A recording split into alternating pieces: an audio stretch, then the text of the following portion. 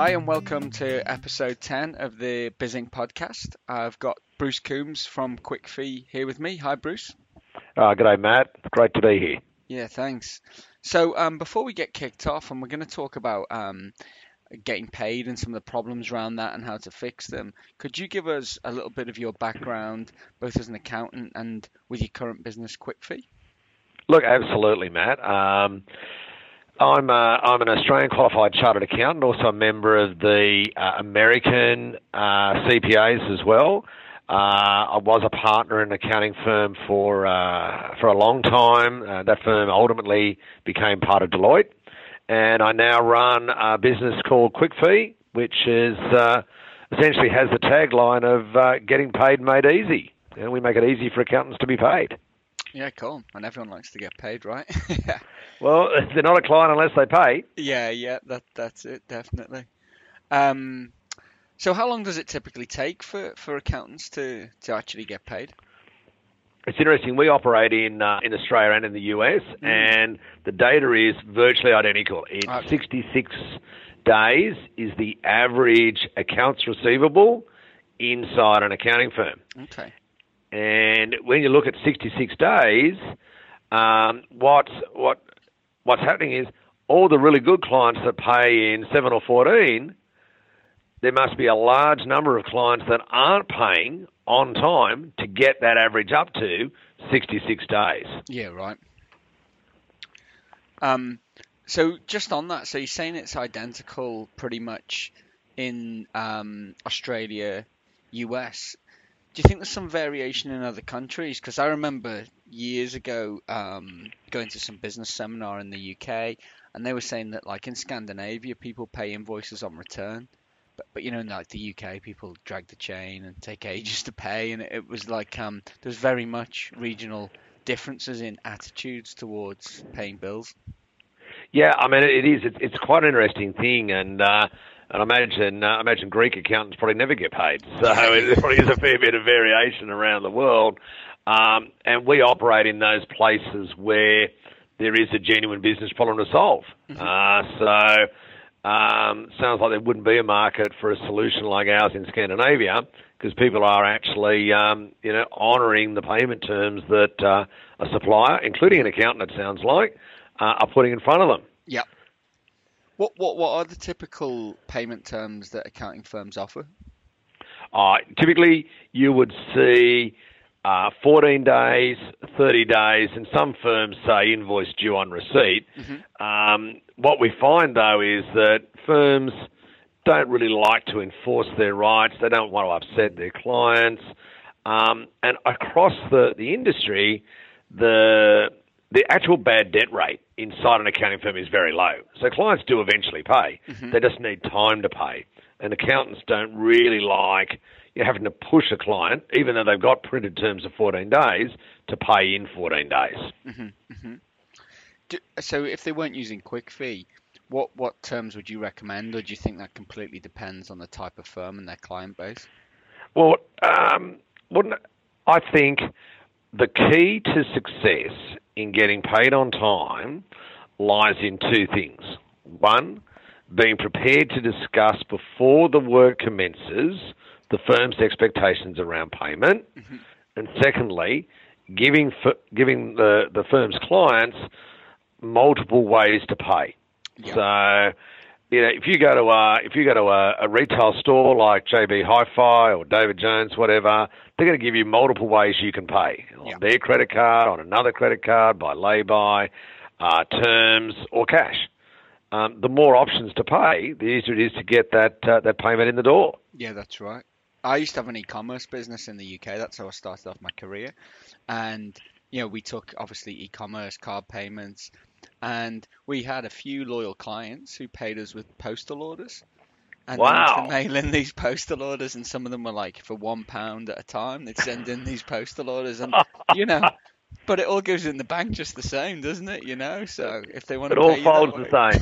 That is so right. And in the US, checks remain an extremely common form of payment, far behind EFT, whereas in Australia we tend to see EFT a pretty common way for people to pay their bills. Yeah.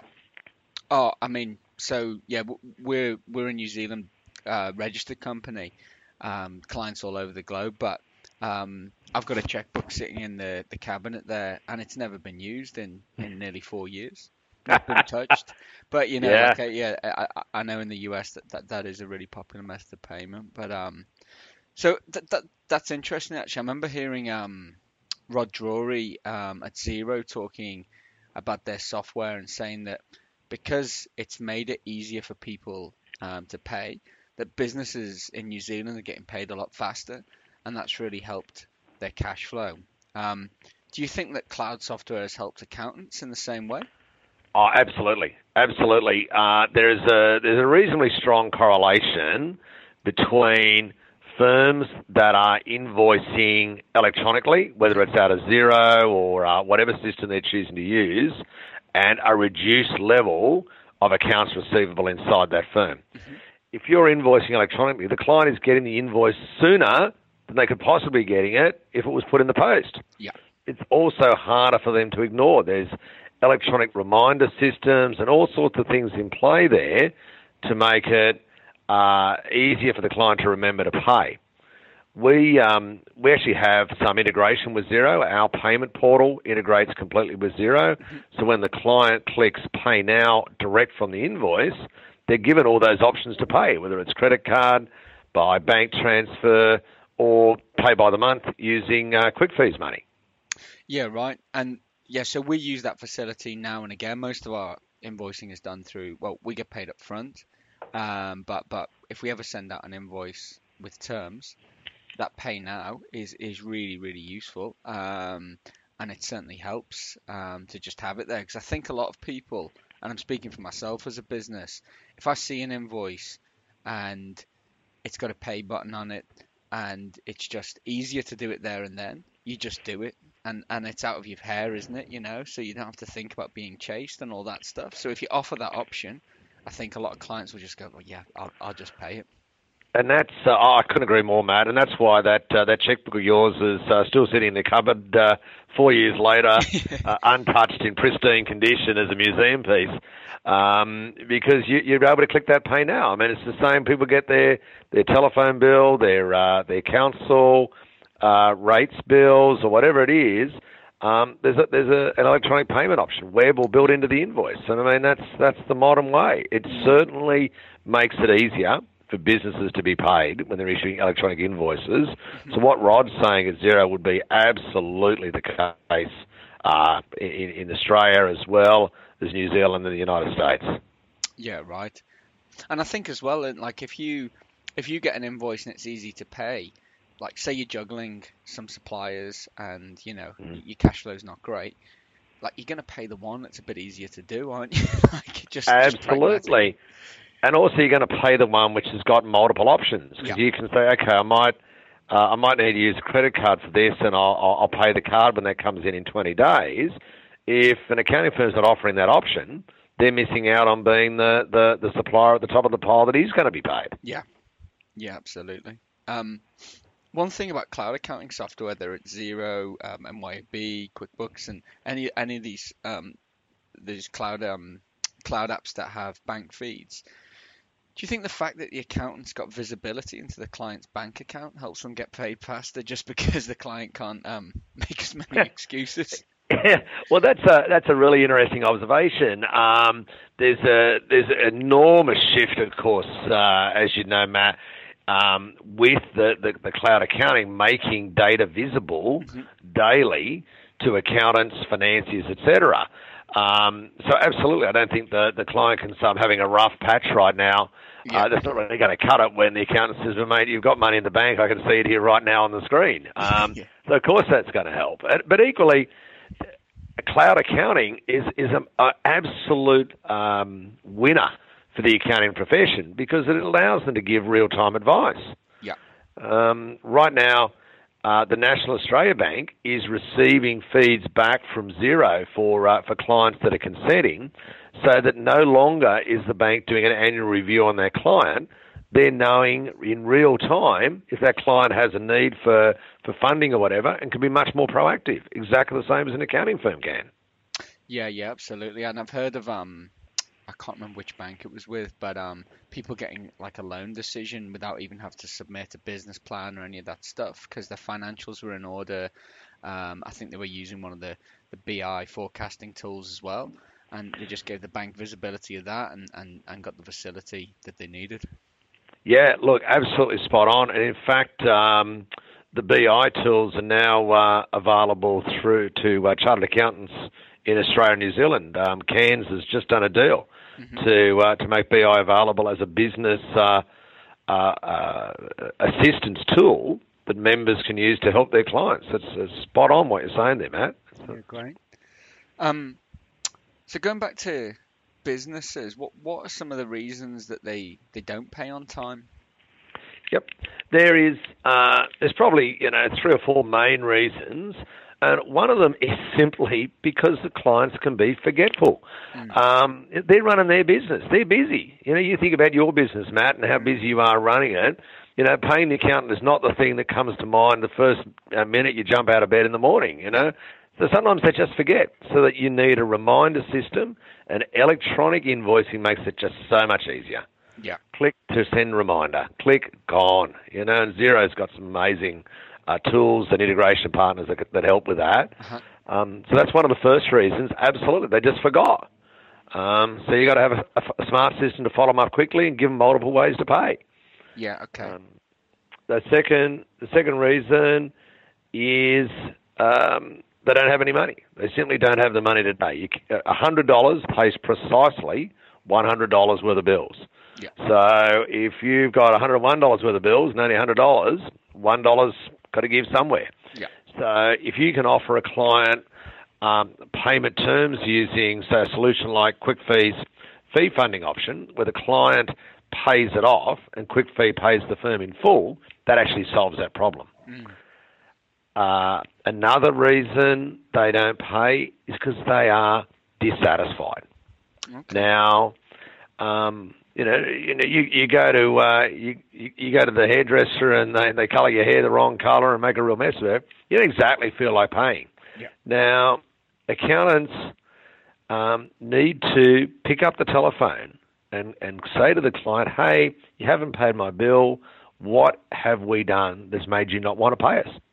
Now, that's a conversation that sometimes can be a little bit hard, but it'll flesh it out straight away. They'll either say, "No, we're absolutely happy," and then you say, "Well, please pay. There's no reason not to pay if you're happy." Yeah. Or if they say, "I'm not happy," it's a great opportunity to work out whether there's just a misunderstanding between the team in the accountant's office and the client's expectations. Yeah, right. And sometimes those mistakes, I think, can be better opportunities to show great customer service than when you're doing really well. Like, I go back to the example of when I had the e-commerce business. We're sending things out mail order, stuff gets lost in the post, just happens. Yep. Might be your fault, probably not. It's the delivery company. Client's really unhappy. They've missed a birthday or something. But how you react to that, and if you deal with that well and, make sure they're really looked after, they come away liking you more than if you'd not made a mistake in the first place. Absolutely. Every business is going to make mistakes. It's how they handle them. And picking up the telephone and saying to a client, "Look, what have we done that's put you in a situation where you don't want to pay," is a great opening way and a great open question to get the client to either say, "Look, actually, I'm really happy with you guys," and ask them to pay and ask for a referral, or, there's this issue here, and often it's just a misunderstanding. It's as easy as something was mailed to them, they didn't get it, like you're saying in e-commerce. So I guess that's like, while we've got all these amazing cloud tools, it's still a relationships business, isn't it? That's effectively in the end what's being sold, and you can't get away from that. You're so spot on. My team is sick of hearing me say this statement, and that is, people buy from people. Yeah, and mine too. More. I say it all the time, and my staff look. As soon as I say the word "people," they go, "I know what he's going to say now," but it's so true, and especially in professional services, we're not selling movie tickets. We're not selling movie tickets online to exactly the same movie, exactly the same cinema where it's homogenous. We are selling professional services tailored to an accounting firm's clients. An accountant in practice is a trusted advisor. That is very much a people buy from people business. Yeah, absolutely. They come to you with a problem, share their problem, and want you to solve it. That is not homogenous. That is tailored. And the relationship piece is the essential piece. Yeah, right. Yeah, that's interesting. So, have you, what's one of like the worst debtor situations that you've seen and maybe tried to help fix? Mate, one of the absolute worst was a very large firm, in fact, and they had some debtors that were 900 days. That is 3 years. Wow. How does that happen? Right? Where in that 3 years did you not pick up the telephone and say, "Excuse me, can you reintroduce me to your bank account?" Yeah. So that's great, and we've really done some good things there. Thankfully, not all their debtors were that old, but just giving clients multiple ways to pay does make it easier. It's not confrontational. It's helping clients by saying, which method would you like to use? And let's face it, if a client's going to be that long in the tooth and is not going to pay, they're not a client anyway. You don't want them. No, that's right. Shout them a taxi to the competing accounting firm. Yeah, Let them have them. Yeah, definitely. Well, I think as well, I mean, if someone is genuinely struggling to pay bills, then you coming to them with a solution relieves stress. Like if they genuinely want to pay you, it will be stressing them out that they can't pay. I think from Absolutely, and it takes their mind off their main business, and also it's an opportunity for the accountant to help them. I mean, accountants are trained in financial matters. If anybody's going to be able to help them, if they've got that cash flow hole, it's the accountant, and the accountant's relationships with their bankers or whatever that can solve that. But the accountant needs to be paid for that professional work. Yeah, that's an interesting point because I was talking to Steve Major at Pricing Power about how you kind of start business advisory conversations, and the kind of saying, well, it's hard to generalize, but the one thing that you could talk to most small businesses about is cash flow. So in a way, if that payment situation is happening, it's on a plate there for you because they're probably not paying you. They'll be paying not paying other people. So if you can get in there and help them, that could be pretty beneficial. Absolutely, Matt. One of the things I found when I was in practice was walking into a business advisory engagement is not like walking into tax compliance. In tax compliance, typically an accountant will be asked a question and will answer it. In business advice, the accountant asks the questions. Yeah. So the big shift moving away from compliance, and like everybody talks about compliance is dead or it's withering or it's dying, whatever. The term I actually use to describe compliance service is actually called business essentials. Yeah. The business essentials piece just has to be done. You've got to file your annual return with the company's authorities. You've got to file an income tax return. You've got to comply with the law. They're the business essentials. You just got to buy that. Mm-hmm. But the aspiration for any small business is where the business advisory services of an accounting firm comes in. And you look at some of the things that you guys have done on accounting's websites and positioning the accountant as a business advisor, mm-hmm. all that stuff revolves around moving the accountant from answering questions to asking them. Yeah. And what you're saying there, Matt, is so true around clients struggling to pay. The questions are, why don't you have any money? What is happening here? And the client could easily be saying, but I'm doing all this work and my clients aren't paying me. Okay, well, here's the 3 or 4 main reasons people don't pay. What we talked about earlier in this podcast is exactly the same for a small business as it is for an accounting firm. Mm-hmm. Help them work through that. Yeah. Yeah, absolutely. No, I think that'd be an incredibly valuable thing to do, and